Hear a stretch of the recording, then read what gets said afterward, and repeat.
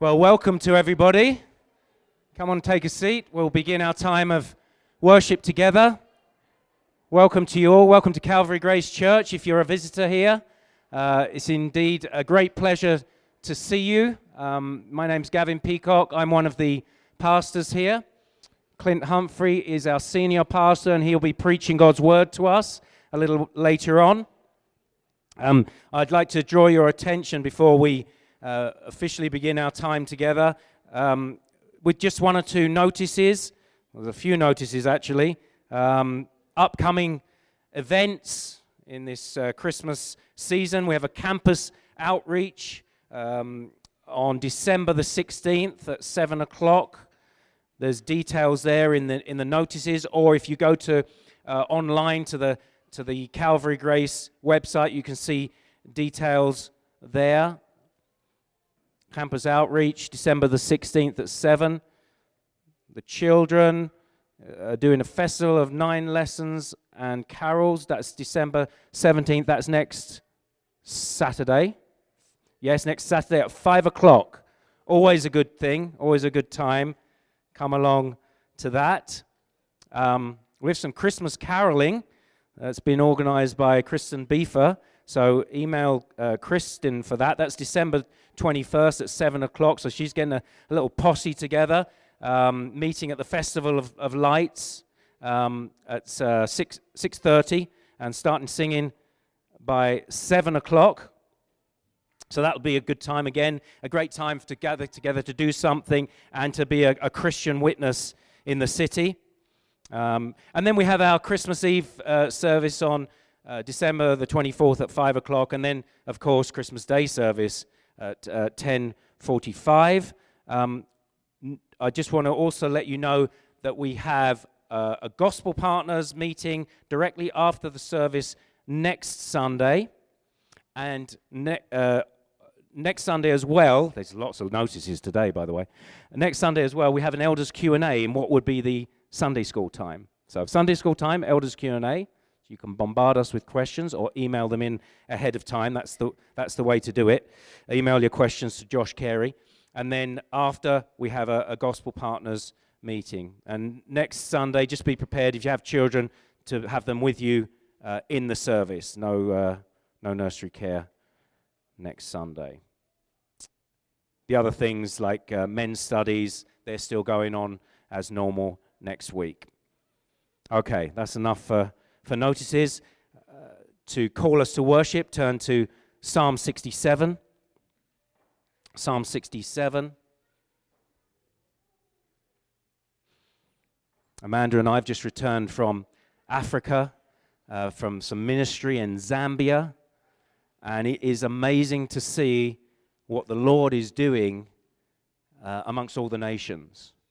And then coming back here, it's a baptism Sunday. We see the great grace of the Lord to us as we've seen people getting saved and being baptized, and our church growing, and the multi-ethnicity that is a visible display of the saving power of God, so that we can really say, let the nations be glad and sing for joy because of God's grace. So, Psalm 67, verse 1. I'm going to read verses 1 to 3, pray, and then we're going to stand and we're going to respond together in song. May God be gracious to us and bless us and make his face to shine upon us, that your way may be known on earth, your saving power among all nations. Let the peoples praise you, O God. Let all the peoples praise you. Let's pray. Oh, gracious God and Heavenly Father, we do praise you for being a God of such grace, for blessing us and making your face shine upon us in the good favor that you've shown us through sending your Son, Jesus Christ, the incarnate God-man who lived and died and rose again for our salvation. We gather together in his name today, knowing forgiveness of sin through him alone, and even as a visible display of your saving power among all the nations. We give you praise for that, even amongst this body here, that is a visible display. And we declare, even in our gathering, even in our singing, even as we hear the gospel preached and we respond to that in our hearts, that we would want all the peoples to praise you, O God. Let all the peoples praise you because you deserve it. And I pray this morning that our hearts will be thrilled with the gospel and the hope that we can have in the Lord Jesus Christ and that grace and blessing that we know. And that would be increased amongst us this morning. In Jesus' name, amen. Let's stand together and let's respond in song. Amen. Indeed. Joy to the world. And let the top note of our praise today be joy indeed. As we come to a time in our service of confession of our sin to the Lord, knowing forgiveness of our sin and the removal of the penalty for our sin by the work of Christ, the finished work of Christ on the cross, and through him alone, we seek as Christians to put to death the presence of sin in our hearts and lives. And who do we go but to the one who forgives and gives us the power to do that? So just looking then at Psalm 67, just to read a couple of verses, the next verse, verse 4. Let the nations be glad and sing for joy, for you judge the peoples with equity and guide the nations upon earth. Let the peoples praise you, O God. Let all the peoples praise you. God is a judge, and he is a judge of righteousness, a righteous judge, and we want him to be so. We need him to be so. He is gracious, and he is righteous. And in his salvation that he provides through Jesus Christ, he displays his righteousness. And so God will punish sin. He will punish sin. It's either punished in Jesus Christ, or we bear the punishment eternally in hell. And through his grace to us and blessing to us, those of us who have received Jesus as our Lord and Savior, we know that grace and that punishment has been taken by Christ, and we have a righteousness provided through Jesus Christ alone. And so we can praise God, and we can declare, let all the peoples praise you, Lord, for being a judge of righteousness, a righteous judge. And so it's to the righteous judge that we can come, confess our sins, and knowing those sins have been dealt with righteously in the Lord Jesus Christ. And we can walk on in newness of life, and the joy of our salvation is restored to us, even as he guides us in his ways of righteous living. So let's just have a time of silent confession of our sin in thought and word and deed, and then I'll pray, and then we'll just have a word of assurance of pardon. Gracious God, even as we confess to you now, sin in our heart, in our lives, sin in our thought patterns, in our speech patterns, in our actions, we can know that you are a God of righteousness who judges righteously, and that in the Lord Jesus Christ that sin has been dealt with, has been punished, and that we now know that there is no condemnation for those who are in Christ Jesus. What a great freedom that is. What a great joy that is to know that freedom. And so we can come, even as we mourn our sin, we can come to you eagerly to confess that sin and appropriate that forgiveness of sin through a righteous judge. And now we know you, not as a God who judges us in terms of punishment, but as a gracious Father who loves his children.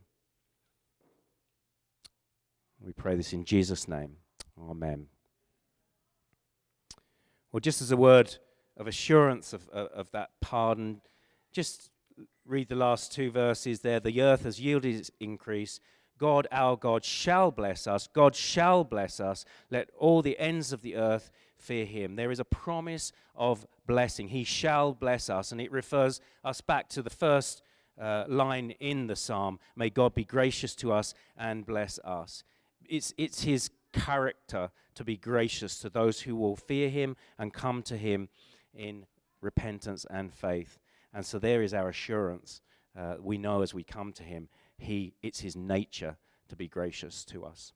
So that's just a great assurance of our pardon as we walk on in newness of life together.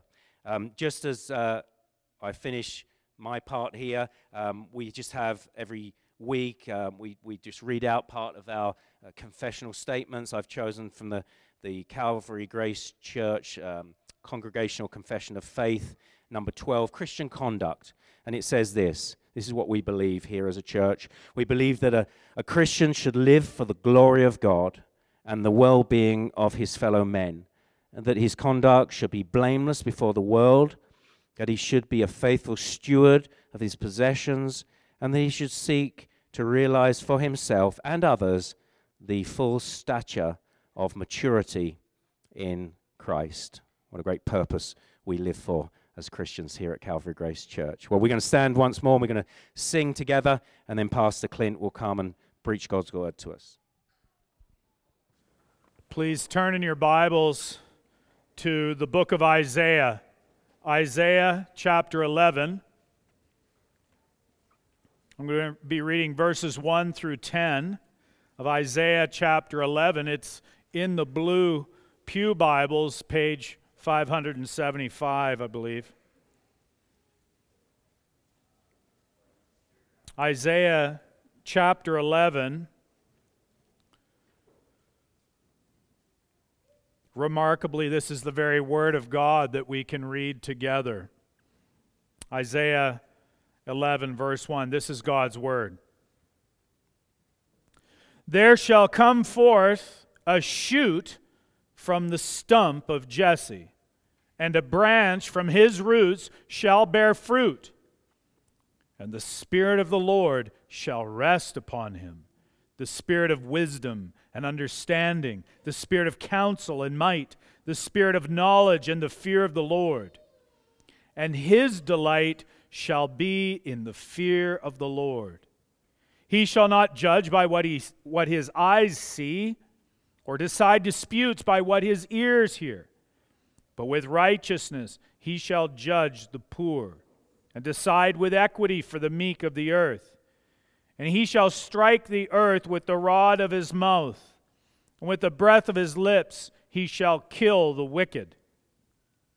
Righteousness shall be the belt of his waist, and faithfulness the belt of his loins. The wolf shall dwell with the lamb, and the leopard shall lie down with the young goat, and the calf and the lion and the fattened calf together, and a little child shall lead them. The cow and the bear shall graze, their young shall lie down together, and the lion shall eat straw like the ox. The nursing child shall play over the hole of the cobra, and the weaned child shall put his hand on the adder's den. They shall not hurt or destroy in all my holy mountain, for the earth shall be full of the knowledge of the Lord as the waters cover the sea. In that day, the root of Jesse, who shall stand as a signal for the peoples, of him shall the nations inquire, and his resting place shall be glorious. May God add his blessing to the reading of his word. Would you pray with me now?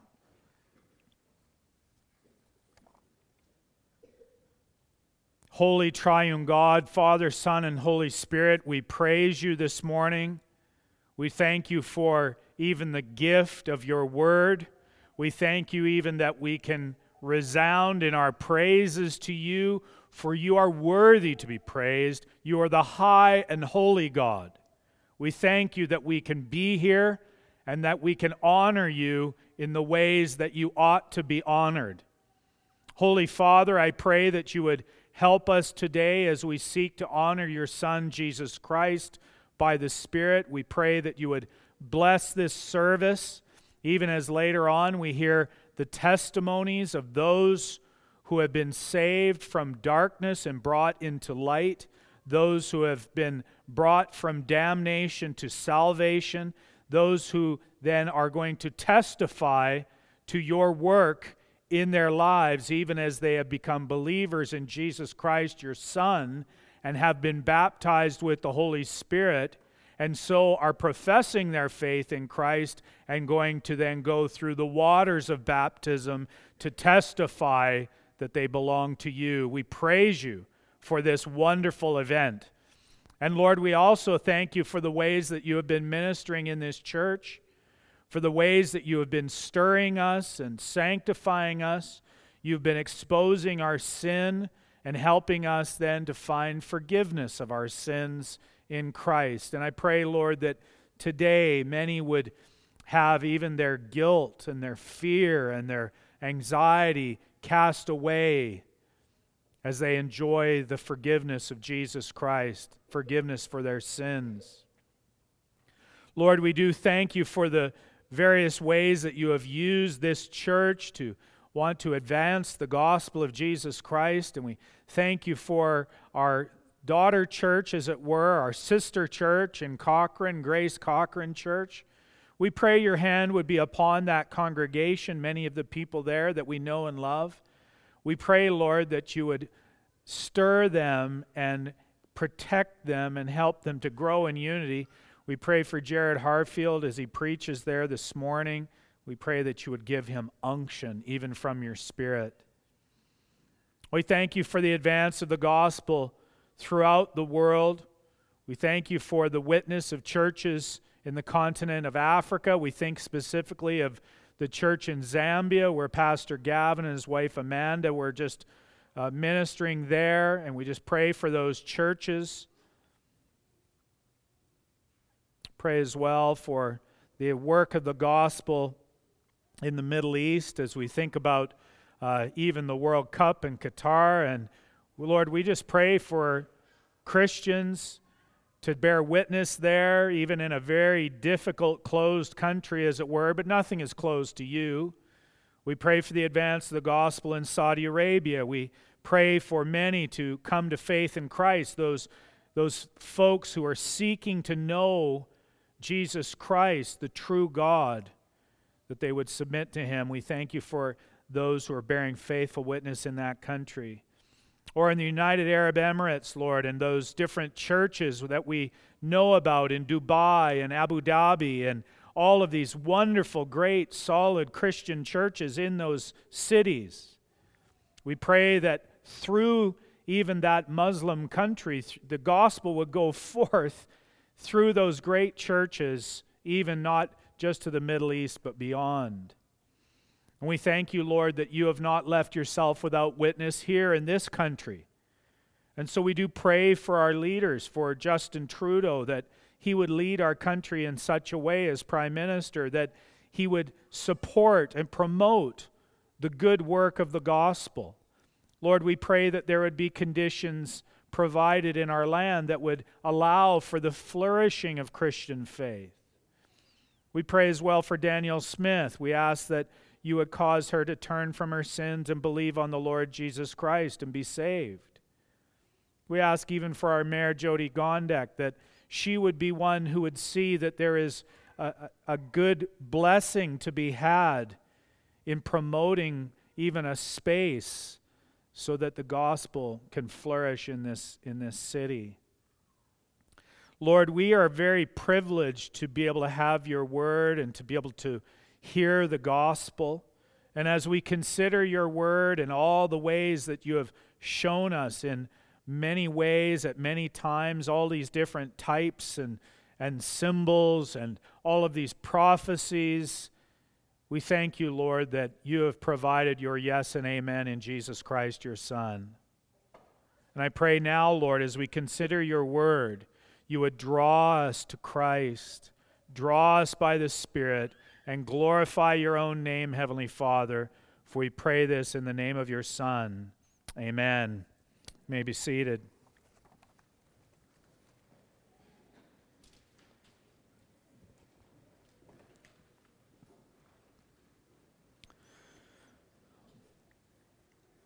Well, it's good to be back with you this Sunday. My wife and I were in Cochrane I was preaching at Grace Cochrane last Sunday, and nice to see those folks.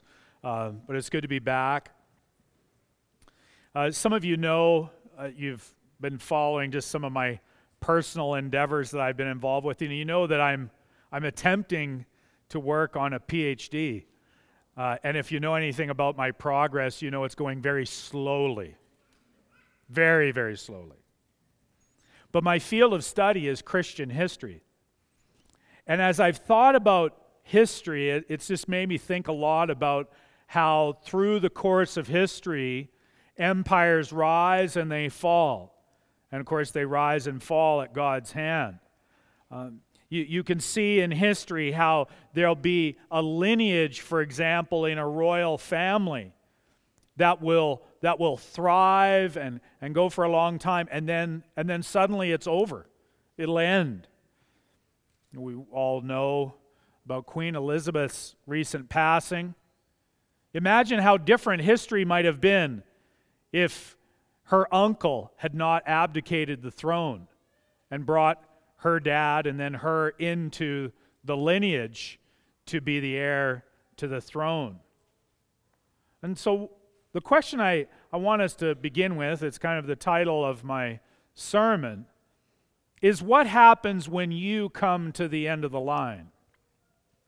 Now, we can apply that in many different ways, not just the end of your biological lineage, but the end of the line, the end of a friendship, or the end of maybe a sort of a golden age in your life, the end of a contract. Some of you concerned about your employment. Maybe the end of some of the good times, even at the end of a celebration. And so you might be here this morning, and that's actually right where you're at. You're actually at the end of your rope and the end of your hope. You're struggling. You're wondering whether or not things can ever get better. Will they only be worse? And if that's the case, then I would say that this, as it were, this Christmas prophecy, which in a sense all the prophecies in the Old Testament are Christmas prophecies, then it's for you. I think there's many of us who are worried about the end of your finances, or you're concerned about the end of a marriage, or the end of your health, or as we look out and worry about the end of our country, maybe the end of your legacy, something that is happening that you feel that you're coming to the end, then this prophecy is for you. And there might be some of you that things are going along just swimmingly. It's going really good. You know, you're not having those bad times. You're having good times. But you know what it's like to be fearful of the future too. And I just want to stress, if you're here today and you're feeling that hopelessness, or feeling that you've come to the end of the line in some respect, that there's hope for you in God's Word.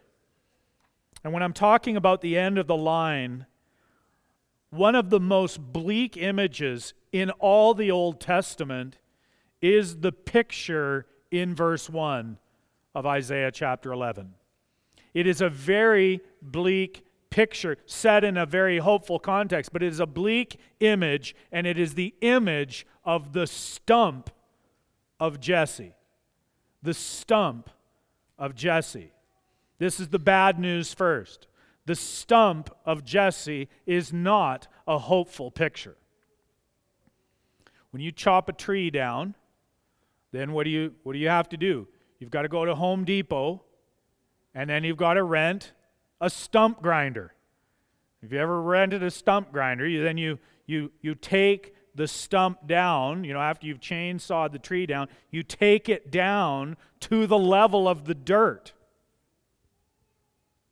And then all that's left of the tree that's it. It's just the dirt there. There's no fruit, there's no shade, there's no beauty, there's no life. It's over. In my driveway, there's a little square in the concrete, in the driveway. There's a square there. And there used to be a tree there. And the tree was there, and they poured the concrete around the tree and made a nice square around the tree. But then the tree blew over, and they ground up the stump, And now all that's left is that square in the concrete, and I drive over it all the time. I probably should drive around it, but I drive over it because that's how I drive. All that's left is the memory. And even, the kids when they're little, why is this square here? What's it doing? And so when we come to the first century in Judea, our Christmas story, when you think about Mary and Joseph, they are not pictures of power and potential. They don't live like royalty. They don't look like royalty, right? They're not looking very special when you think about Mary and Joseph, because there is not much hope at the end of the line of David. There's only the memory of David as the hope of Israel. Mary and Joseph, we don't hear of them riding beautiful horses on their way down to Bethlehem. Mary rides a donkey. Oh, wait, that's not in the Bible. Just to throw one of those in, right? It's actually, her riding the donkey is not in the Bible. Where does it come from? Well, actually, this is an aside, but it's called the Proto-Evangelium of James, and it's from the 2nd century. It's much later, and whoever this anonymous author is, he writes all this stuff about what all of Mary's experiences, and that's where you get the donkey, okay? So, but don't be too hard on anybody in the Christmas pageant. I don't think we're going to have a donkey in ours, but don't be too hard and say, oh, well, get that out of there. But nevertheless, all these things around Christmas, there's lots of accoutrements that kind of pile up, and they aren't necessarily what the Scriptures say. In Luke chapter 2 and verse 4, it says, Joseph also went up from Galilee, from the town of Nazareth, to Judea, to the city of David, which is called Bethlehem. Why? Because he was of the house and lineage of David. But by that time, let me tell you, there was barely any house and lineage left. David's dad was Jesse, and Jesse's line was petering out. So then in Isaiah 11, there is then this stump of Jesse that was promised. It was promised it would be chopped down. It was promised that it would be brought nearly to nothing. That's the bleak image. But it says, there shall come forth a shoot from the stump of Jesse. There will come forth that shoot. There will be new life. This lineage of new life would matter. This lineage is the reason why we have the genealogies in the New Testament. Did you ever wonder that? Maybe you're not familiar with the Bible enough to know, but why in Matthew chapter 1 and why in Luke chapter 3 are there these long lists of genealogies? Well, it's to show, where are these lineages? Where are they? In Matthew chapter 1 and verse 14 and 15, the trail goes pretty dark. There's reference to people that we don't know who they are. They're supposed to be in the line of David, and we just don't know who these people are. Obscure people. It's the end of the line of David's lineage. Luke 3 shows a lineage through Mary that actually bypasses the kings who succeeded David and comes through David's son named Nathan. That's in Luke 3:31. So the Bible is concerned with honest history. The God of the Bible is concerned with your history, I would say. That's what we're going to hear even when we hear these testimonies. We're going to have just a little snapshot of the people, the baptismal candidates, giving their personal history and what God did invading their history. We'll just get a glimpse of that. But God has placed us at a time and in an age when He says, in the fullness of time, God sent forth His Son, born of a woman, born under the law, to redeem those who are under the law, so that we might receive the adoption as sons. That's what Paul says in Galatians chapter 4 and verse 4. So if you're a Christian believer today, you have two lineages. There has been sprung up two lineages. Your natural lineage, evidence from your last name and your mother's last name, and then your spiritual lineage. Who is the one who shared the gospel with you? Where is the church where you first heard the gospel? Who are the people then that shared with you about Jesus Christ? That's a spiritual lineage. Spiritual mothers and fathers. Spiritual brothers and sisters. As the scripture says, remember your leaders, those who spoke to you the word of God. Consider the outcome of their way of life and imitate their faith. That's Hebrews 13:7. That's a spiritual lineage. But the first thing to see in this Isaiah prophecy in chapter 11 is that the line of David, the line of Jesse, the line of Obed, the line of Boaz, you remember the book of Ruth, that line was predicted to be cut off, to be chopped down. The Messiah's line would be chopped down. But this is also where we see that God chooses unlikely people and unlikely places and unlikely things to show His glory. When I look out amongst you, now I'd like to say you're all wonderful people, but I'd also probably say, and I've said it many times, we're all a bunch of weird ducks. Right? Really. If we get into it, we're actually quite unlikely. It's unlikely that we would be the candidates by which God would show His undeserved favor. Why would He show favor to us? So unlikely. And yet that is the business that God is in, because then He says, there shall come forth a shoot from the stump of Jesse. That's in that unlikely place. The stump, it's over. There'll be this new life. The KJV, the word it uses for the shoot from the stump of Jesse, the shoot, the KJV calls it, the King James Version, the English translation, calls it a rod. A rod. The Hebrew word is netzer. Netzer. And the medieval church called it a rood.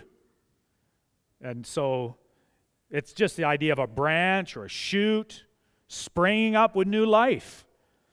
And the emphasis then is on its germination and its determination. That it's just pushing up, germinating and growing and keeping going. Now, in medieval times, the legend sprang up where you had this wood, this wood from the tree of life, and it was recycled and reused in various biblical stories, and ultimately then that same wood was supposed to be used in making Jesus' cross. And this was called the legend of the rood. And you'd have to be kind of a nerdy medievalist to kind of know about this. But at the Reformation, the time of the Reformation, the rood in the crucifix in Roman Catholic churches was venerated, and it was worshipped like a totem or like a magic relic. And so a lot of the Protestant guys, they got rid of the holy rood. And you've actually heard of churches maybe over in the UK, they're called Holy Rood churches. That's where it's coming from. So this isn't about then a literal stick being reused and recycled. This is a biblical image, a type, a typology here, and it is the shoot or the rod of Jesse. We try not to overdo singing, O come, Emmanuel, because we could sing it every Sunday, couldn't we?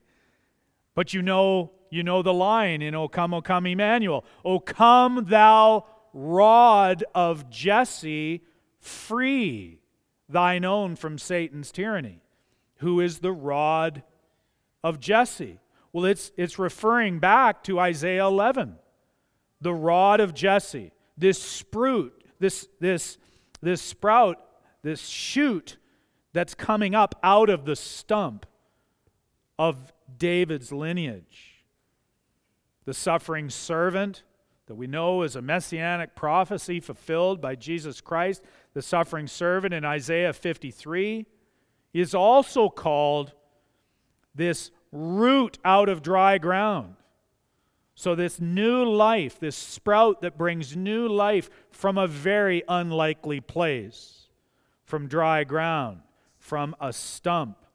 Later on in the New Testament, Jesus Christ speaks of himself and describes himself in John 15, as he says in verse 1, he says, I am the true vine. Talk about this shoot, this branch that has grown up into then a full vine. He says, I am the true vine and my Father is the vine dresser. Every branch in me that does not bear fruit, he takes away. And every branch that does bear fruit, he prunes that it may bear more fruit. Jesus is the true vine. If you're a Christian believer here, you have been engrafted into this shoot. Now, it's true enough that through Christ's cross, Jesus dying on the cross, it's not the literal wood of the cross, but the event of Christ's atoning death. Through that symbol, Christ's death is this new tree of life for all who believe. We know, Paul says in Galatians 3:13, he says, Christ redeemed us from the curse of the law by becoming a curse for us, for it is written what? Cursed is everyone who is hanged on a tree. So it is actually through Christ dying that this sprout of new life, this new vigor comes. And so, then this language in the second half of Isaiah 11:1, this language of the branch is used then throughout the Bible. It says, and a branch from his roots shall bear fruit. The branch becomes a messianic title. It becomes a reference to this promised anointed one. And so earlier in chapter 4, this branch is referenced in Isaiah. The later prophet Zechariah says in Zechariah 6:12, he says, behold, the man whose name is the branch, for he shall branch out from his place, and he shall build the temple of the Lord. So, the rood is not a spelling mistake. It's the rod or the shoot of Jesse, this messianic branch that is branching out, starting, his own kingdom is like a mustard seed, but then spreading out to become a tree in which that provides shade and the birds can rest in, even as Jesus taught, the parable of the mustard seed. So at the end of the line, God promised to bring new life, new hope to those who had no hope left. And only as God cuts us down, only as he cuts us down can we look to him to bring new spiritual life to our hearts. See, the reason why some of you refuse to follow Christ is that you're resisting being cut down to size. You resist God bringing the axe to you, and you won't trust him to actually cause new life, a new sprout to spring up, even from the dirt of your old life. Now, maybe you are flourishing right now. That could be the case. You might be things going good, but is your flourishing directly connected to the germination and determination and the vigor of Jesus Christ? That's the other question. You know, oh, my life is quite prosperous and healthy and wealthy. Well, actually, are you actually seeing that everything is connected to Christ? Or is Jesus kind of over on the side here somewhere, and then you actually then are using the flesh to promote these other flourishing means, so-called? Just watch out, because God will cut you down. But if you can see that there's good things in your life, you're counting your blessings, you're having gratitude for the goodness of God in the land of the living, then you will praise God for the shoot that come from the stump of Jesse. That's the rod, or the root, if you would. But now what about the root? Because we're told that the origin of this shoot is the stump of Jesse and his roots. Now, we take this rightly, that the Messiah is going to come from the lineage of David. That's kind of the point I've been making. But just jump down to Isaiah 11, verse 10. Jump down to verse 10. It says in verse 10, it says, "In that day, the root of Jesse, who shall stand as a signal for the peoples, of him shall the nations inquire, and his resting place shall be glorious." You see, there is another sense in which not only is coming from Jesse's roots, but there is also a sense in which there is a root from which Jesse comes. In other words, there is a root that is prior to Jesse. The passage in verse 10, prior to that, is talking about all the messianic blessings. All the messianic blessings from verses 3 down through verse 9. All these messianic blessings that he brings with his kingdom. And he's actually speaking of all of these things, that there is then this other sense in which the root is prior to Jesse.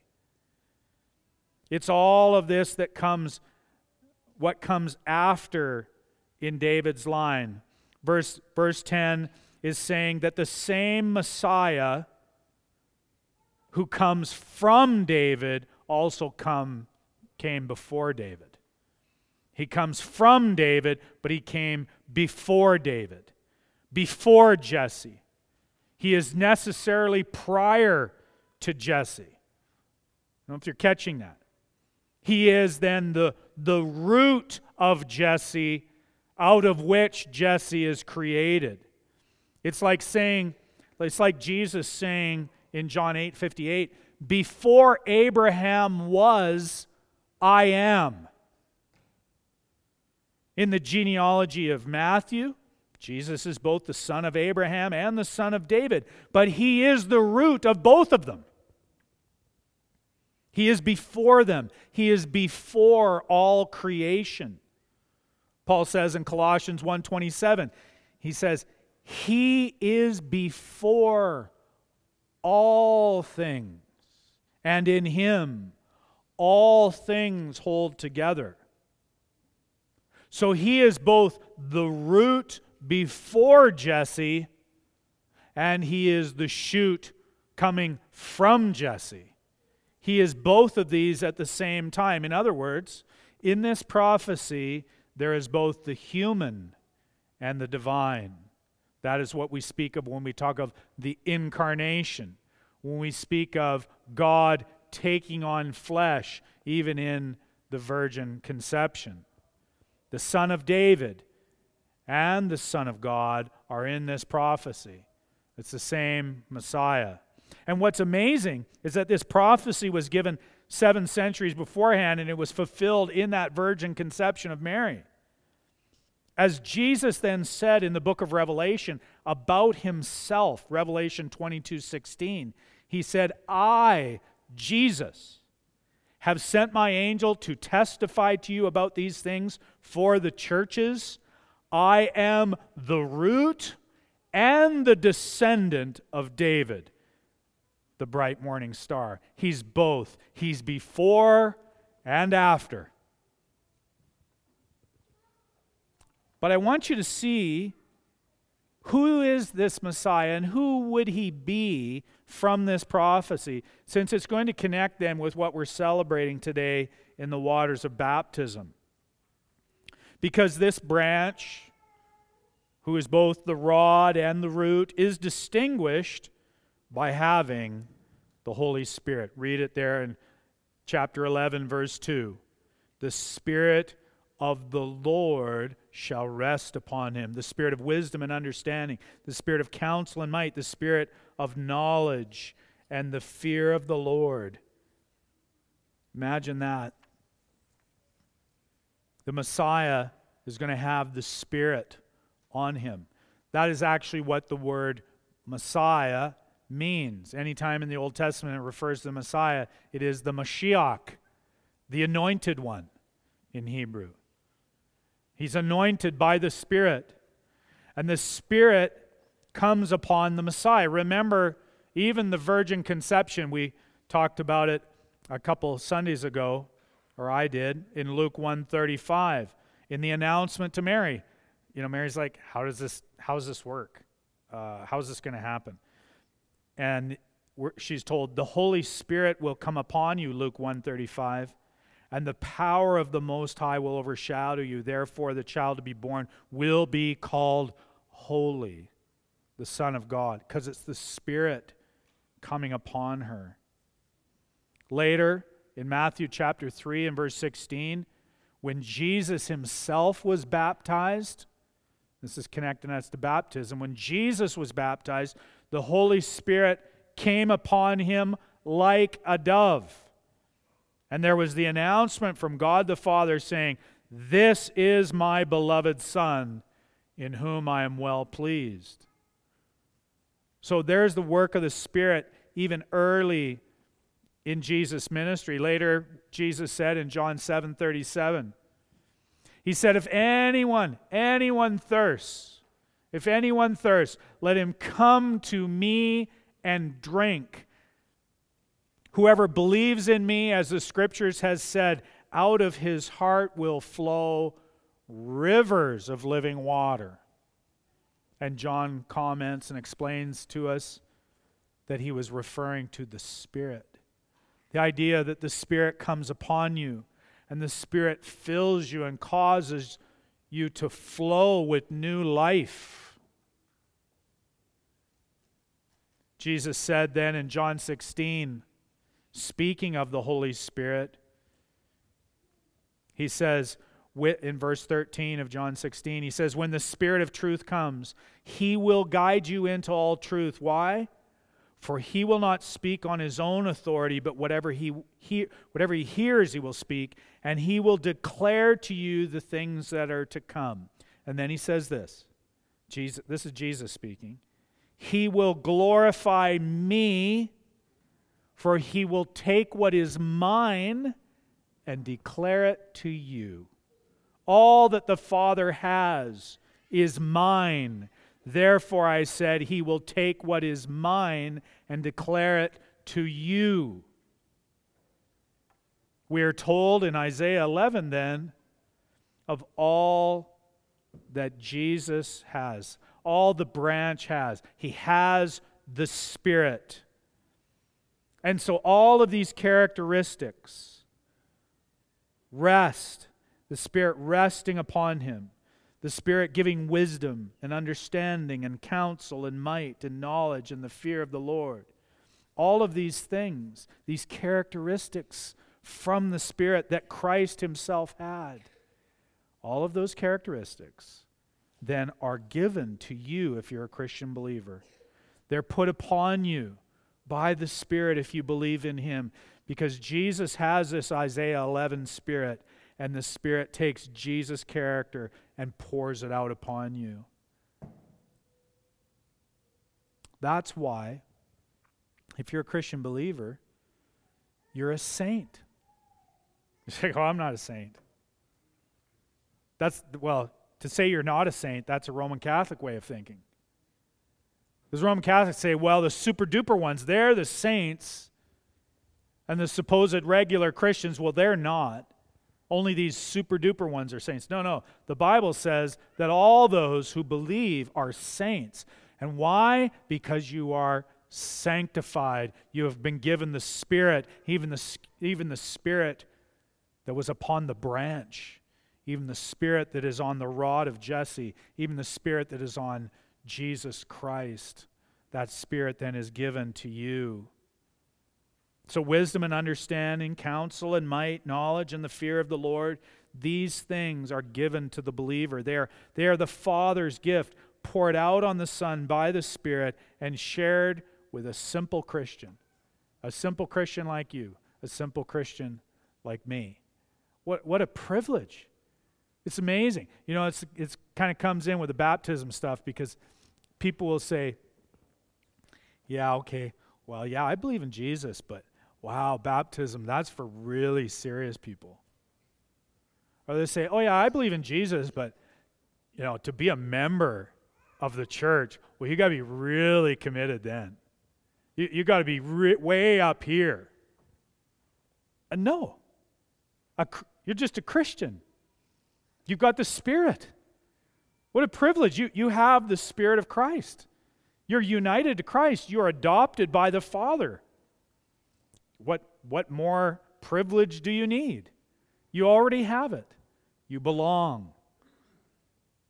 Sometimes we actually don't believe all the privileges we have. Paul basically says this in Galatians chapter 4 and verse 6. He says, because you are sons, that is Christian believers who have this sonship. He says, because you are sons, God has sent the Spirit of His Son into our hearts, crying, what does He cry? Abba, Father. When you pray like that, it's because the Spirit is causing you to pray in that way. Paul says, so you are no longer a slave, but a son. And if a son, then an heir through God. What a privilege. This is what is going on in extending the lineage that was pretty much chopped down, is that it is flourishing and flowing and full of life and full of inheritance and full of legacy. This gift of the Spirit is for those who believe, and it's intended to confirm the promises. It confirms the promises, as it says in Romans 15:8. And the intention is confirming those promises in order that the Gentiles, that is the nations, might glorify God for His mercy. All these promises given, all these hopeless Gentiles, probably almost everybody here, unless you're from a Jewish background, almost all of us here are Gentiles without hope. Without hope. No hope of salvation. And yet God made promises so that Gentiles like us could have hope. We were hopeless. We could have hope because God confirmed these promises. And then in Romans 15, Paul quotes from Isaiah 11:10 from our passage. And he says, the root of Jesse will come, even he who arises to rule the Gentiles. In him will the Gentiles hope. That's what we're looking for, is the lordship of the rod of Jesse, the root of Jesse. We're looking for his lordship over Gentiles like us. That's what this church is here for. We profess, we proclaim, we testify to the lordship of the rod of Jesse.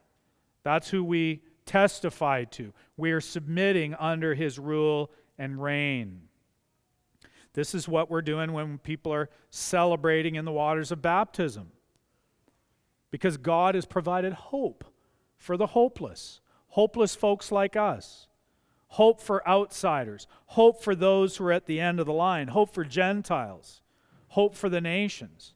Even as Gavin was reading from Psalm 67, just this idea of the nations and their their gladness, their joy at the prospect of a means of salvation for them, those who are outside of Israel. And it's through the root and the shoot of Jesse, the branch who has the Spirit and gives the Spirit. Now, in this passage, there is a bit of a conundrum, though. There is a question, and if you're familiar with this section at all, you feel this tension, because you've got to ask the question, well, if this is fulfilled in Jesus, if we're assuming that, has Jesus struck the earth with the rod of his mouth, verse 4? With the breath of his lips has he killed the wicked? Or, verse 6, are the wolf and the lamb dwelling together? Is the leopard lying down with a young goat? Or, if all the mothers out there, as you were hearing me read it, the nursing child shall play over the hole of a cobra. Better call the authorities on that one. We don't even let children play by themselves in the playground, let alone, have their hands over the hole of the cobra.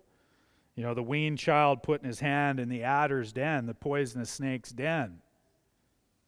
So we see that the New Testament reckons with this being fulfilled in Jesus Christ, but there are elements of this that we do not see. The curse has not been reversed. Russia's still at war with Ukraine. There's still child trafficking in Calgary. There is wickedness galore. There is the curse expressed. There's sin in our own lives. But when people believe in Jesus Christ, they confess that Jesus is Lord, and they await his second coming, when he will make all the sadness come untrue. He will right all the wrongs. He will bring peace under his universal rule, applying this just judgment, this righteous judgment. It was alluded to in Psalm 67, as Gavin read, this just judgment that is an expression of the righteousness that shall be the belt of his waist, the faithfulness, the belt of his loins. That will be applied to all people, and there'll be the judgment of the wicked and the vindication of the righteous. So this is the tension, isn't it? That was the surprise of Christ's coming, to fulfill the messianic promises. He is the Messiah, but he has come in this already and not yet, and we live in the tensions of it. We live in the in-between, but we submit to the true Lord. We submit to the rod of Jesse. We follow him. And so I close by just putting this again to the hopeless here. Or maybe you're not hopeless, but you're just down. You're feeling cut down. Something's feeling cut down. And you're just feeling like there's a little hope for you. Little hope for you in all the things that plague you and you struggle with. You need to remember this prophecy. Because when you see that God will cut you down, just like these folks that are going to come up here and testify, when you see that God is willing to cut you down, that what you do, you give up on your own pursuit of power and your own pursuit of glory and your own pursuit of legacy. You give up on those things. You give up and you relinquish it to the Lord. And so folks like the ones who are going to testify, they submit to Jesus, who is that root out of dry ground. He's the new shoot who gives life. And baptism is that symbolic expression of the inward reality of an old life that has been chopped down, but new life emerging by the Spirit, new life emerging as someone is engrafted into Jesus Christ, the true vine, engrafted into his life, death, burial, and resurrection, even as it were, dying with him, being buried with Christ in order to be raised to walk in newness of life, as Paul says in Romans chapter 6. And so we celebrate in hope. We celebrate in that kind of hope, hope for the hopeless. That's what this church is for. It is a church that is offering hope for the hopeless. This is not for the beautiful people who have it all together. This is hope for the hopeless. Hope for those who are at the end of the line. And so for each of you here, especially if you don't know this hope, you are invited to it today. You're actually summoned to join in this joy, to join in the joy of this hope. So you repent, you forsake the old, and you embrace newness of life in Jesus Christ. That's what you're called to. And with that, I just want to urge you, don't wait for God to cut you down. Forsake the old and put your faith in Jesus Christ, even the rod of Jesse. Do so today. Let's pray together. Holy Father, I ask that you would cause many young people have been growing up in the church who think that just because their parents are solid Christians, that automatically makes them so. I pray that they would forsake their own self-trust and that they would trust you exclusively. I pray for people who have been in churches for many, many years and yet have not forsaken their own self-improvement, self-growth, self-determination. Lord, I pray that you would cut them down to size and that they would simply trust you, trusting you to cause new miraculous growth in their life, even to save them. Lord, I pray that you would expose hypocrisy today, but you would also encourage us with the sincerity of people confessing their faith and seeking to be baptized to show their declaration of allegiance to Jesus Christ as their King. For we pray this in his name. Amen. Please stand as we sing together. Is this mic working? Yeah, there we go. Good.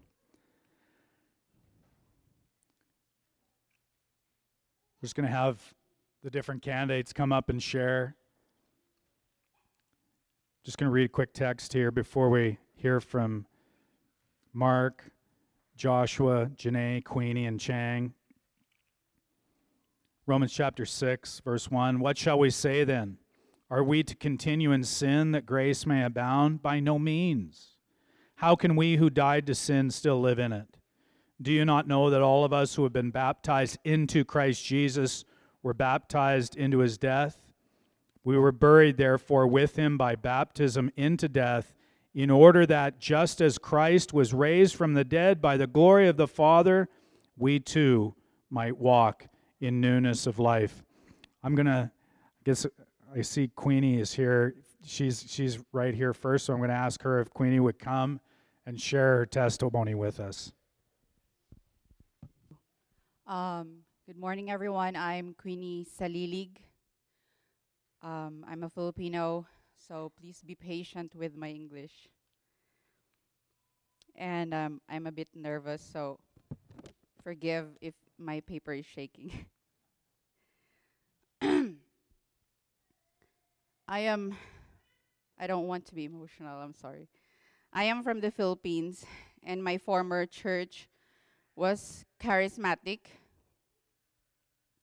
It taught semi-Pelagianism, and my brother is the pastor. One of the teachings of my brother is not to date when choosing a potential spouse. As a result, I didn't really know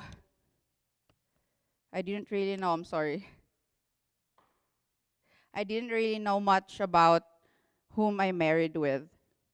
I had many questions in Christianity, and most of the teachings I heard didn't suffice my longing for answers. I described myself that time as someone groping in the darkness, longing for light.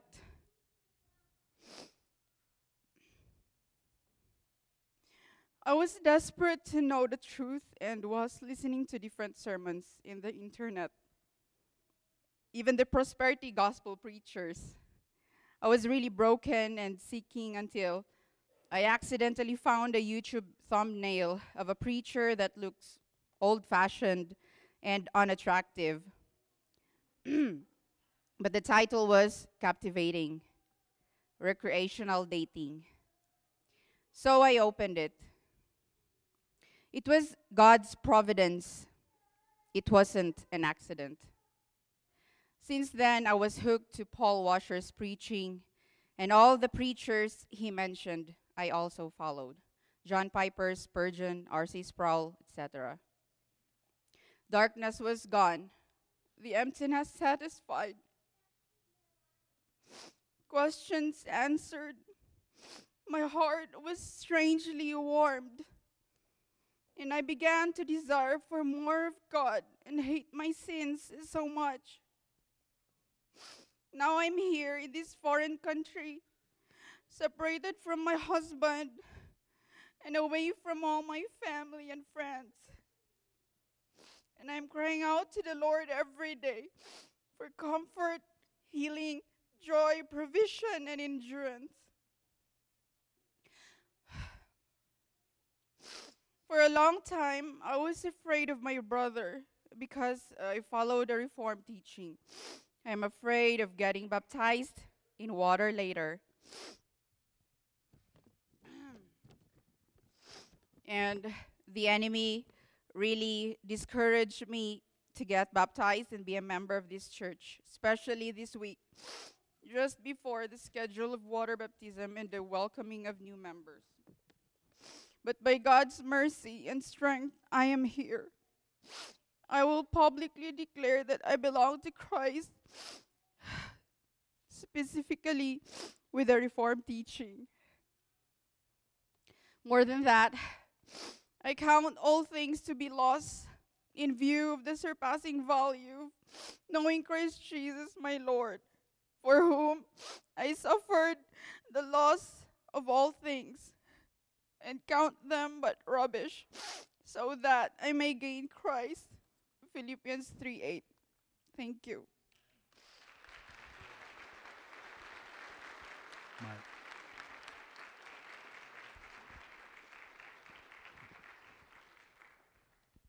Hello. My name is Mark Goosen, and this is my testimony. I grew up in a Christian household. I have two loving parents who love God, and I am the youngest of three kids. I was taught about God and the immense love He has for me, and I accepted Jesus into my heart to be my Lord and Savior. Sorry. In grade 8, after a youth retreat, I made the decision to get baptized, even though I did not truly understand what it meant for me and my relationship with Jesus.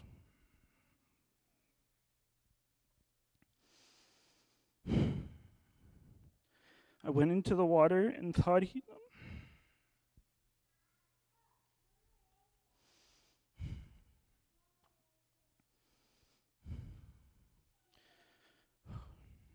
I went into the water and thought I had been baptized. I thought I believed in Jesus, His sacrifice on the cross for me, and His resurrection. Despite what I thought, my heart was still hardened to Christ. As I went through my high school years, I felt more and more angry towards God, like I was owed an easy life, and felt like God had cheated me.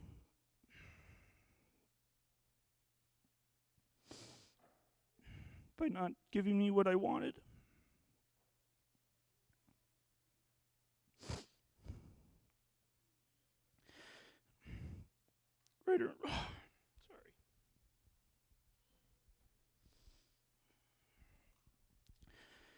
Right around graduation is when I felt the lowest. I lost my friends. I was cold towards my family. I was cold towards my family and confused why God gave me such an empty life. I wanted change. I wanted to... wanted to know why things were the way they were. I started to want to know.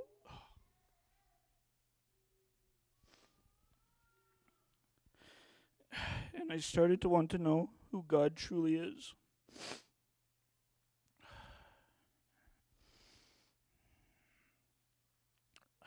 Ephesians 2:4-5 says, But because of his great love for us, God, who is rich in mercy, made us alive with Christ, even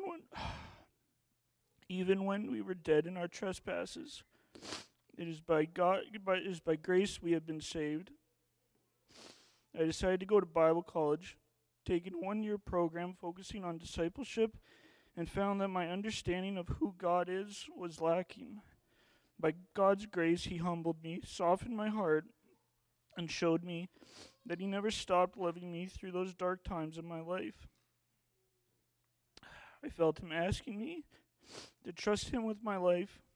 Through that experience in Bible college and a renewed view of God, I decided to give everything to him, trusting that he had a better plan for my life and one that would glorify him. He has blessed me with a fulfilling career, a deep love for my family,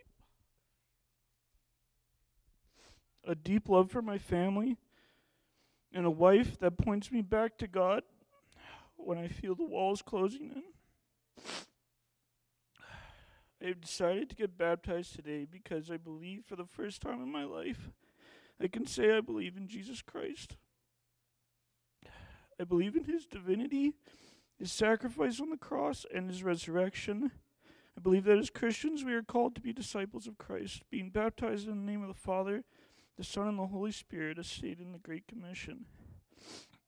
This is my act of obedience and a public declaration of my faith in Jesus Christ, that without him I was lost and without meaning. I wish to live a life that glorifies God in everything I do. Luke 11:28 says, But he said, Blessed rather are those who hear the word of God and keep it. Thank you.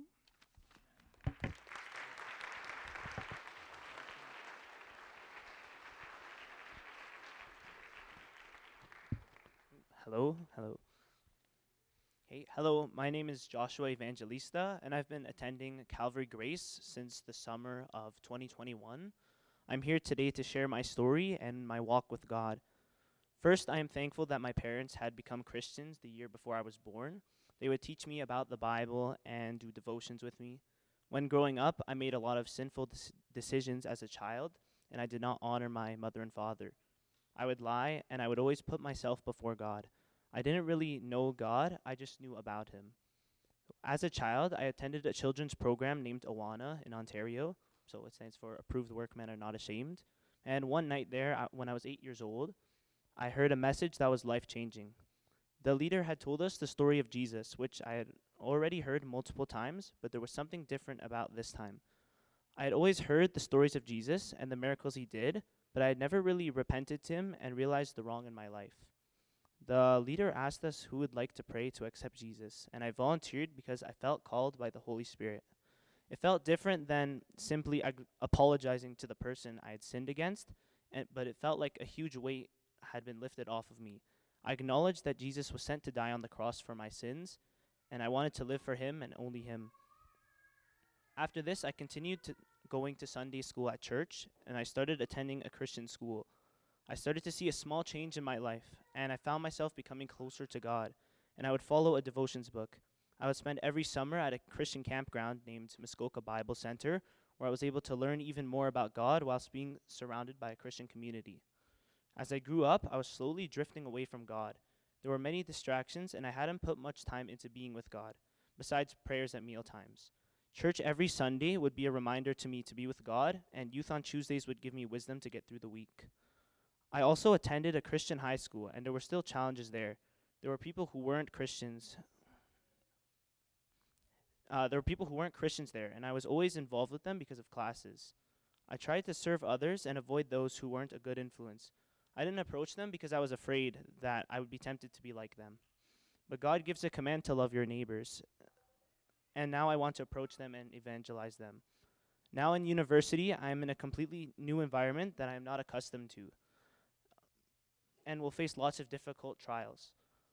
But I now understand that you can't avoid them, but you can change the way you respond to them with the help of the Holy Spirit. I want to stand up for what I believe in and be unashamed of the gospel. Joshua 1 verse 9 is a verse that I always think of. It reads, "Have I not commanded you? Be strong and courageous. Do not be afraid. Do not be discouraged, for the Lord your God will be with you wherever you go." My parents always told me this, and it is the first verse that I had memorized. I always think of it when I need encouragement. It is a reminder to me that I am never alone, and the Lord will always be with me and help me to make the right decisions. I need prayer to be in God's word and grow in my relationship with him, because it's difficult. I also want to bring God glory in everything that I do, and I want to obey him and his commands. And that's why I want to get baptized today.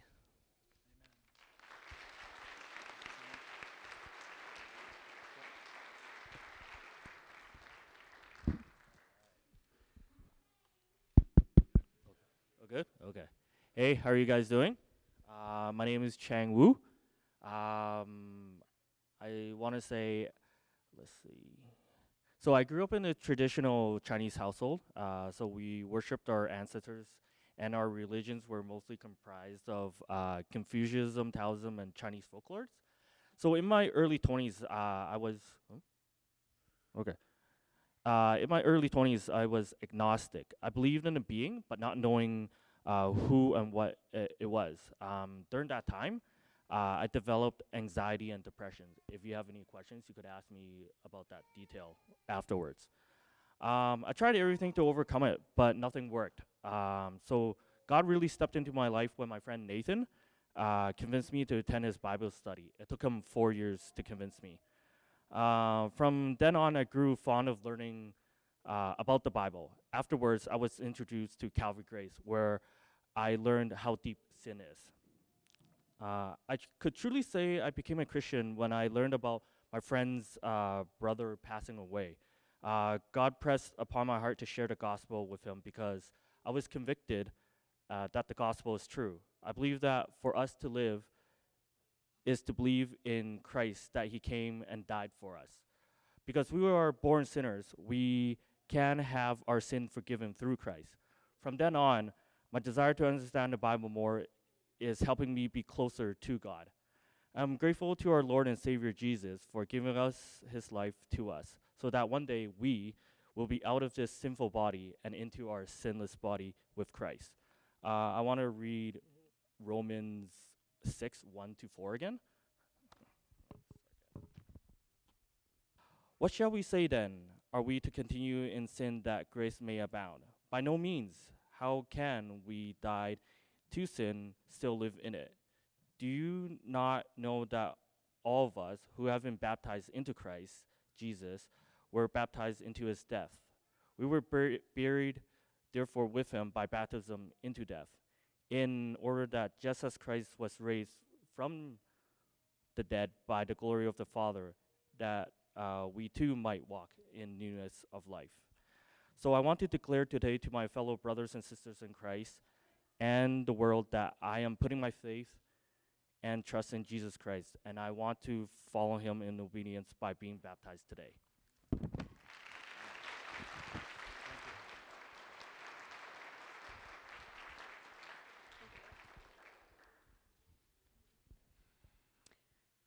Hi, my name is Janae Dick, and I'm beyond excited to be here today.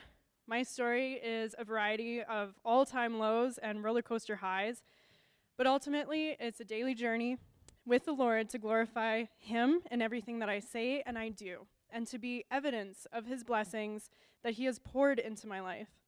I have witnessed the Lord work in my life in ways I cannot always comprehend. He has stood by me and has helped me learn the wisdom in his words and the comfort in trusting him. While I was in a previous abusive marriage, I contemplated my point of life on earth, and one night, I fell on my knees, completely surrendering all that I was and am to him and his will. I knew in that moment that I was incapable of doing anything, that my works were nothing. And a Bible verse that really reached out to me was from Isaiah 64, verse 6. All of us have become like one who is unclean, and all our righteous acts are like filthy rags. We all shrivel up like a leaf, and like the wind, our sins sweep us away. I ask the Lord to fill me with his love and peace, and to help me understand his word, the Bible, more. As I stand before you all today, I am confident that I am his, and therefore I have confidence in his ability to keep his promises because of what he has done for me through the cross. I am beyond grateful to have been given the opportunity to obey his calling in baptism today, to bear witness to everyone around me that I am his.